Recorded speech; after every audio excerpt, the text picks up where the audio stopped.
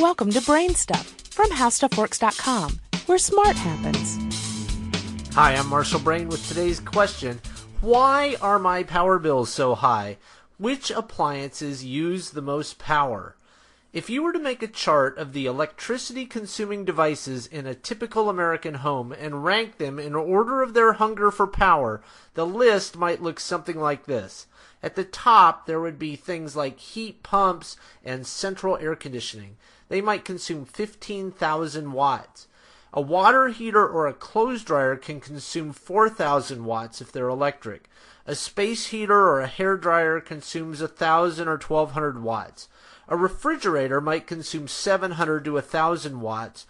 A computer and a monitor might consume 300 watts. And then there's compact fluorescent light bulbs, which might consume 15 watts. So if your house has electric heat, then the middle of winter is a time when you're going to be using a lot of power. A heat pump might run 10 to 15 hours a day. If you assume electricity costs a dime per kilowatt hour, you could spend $20 a day just to run the heat pump. Over the course of a month, that's several $100s worth of electricity. The same applies in the summer if you use the air conditioner a lot.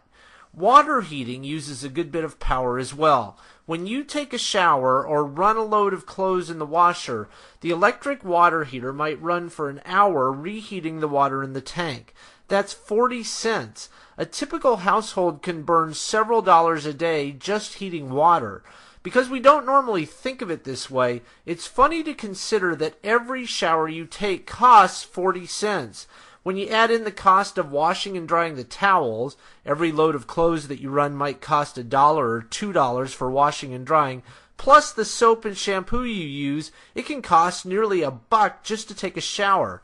Refrigeration is another big power drain because the refrigerator can easily run for 10 hours a day. That's $1 per day just to keep the milk cold. If you leave the computer or TV on all day, it can add up to $1 per day as well. Compared to these big consumers, compact fluorescent light bulbs don't even show up on the radar. Using a space heater or an electric blanket so that you can turn down the furnace at night is probably the easiest way to save big on your power bill. Saving hot water is the next easiest. Do you have any ideas or suggestions for this podcast? If so, please send me an email at podcast@howstuffworks.com. For more on this and thousands of other topics, go to HowStuffWorks.com. And be sure to check out the Brain Stuff blog on the HowStuffWorks.com homepage.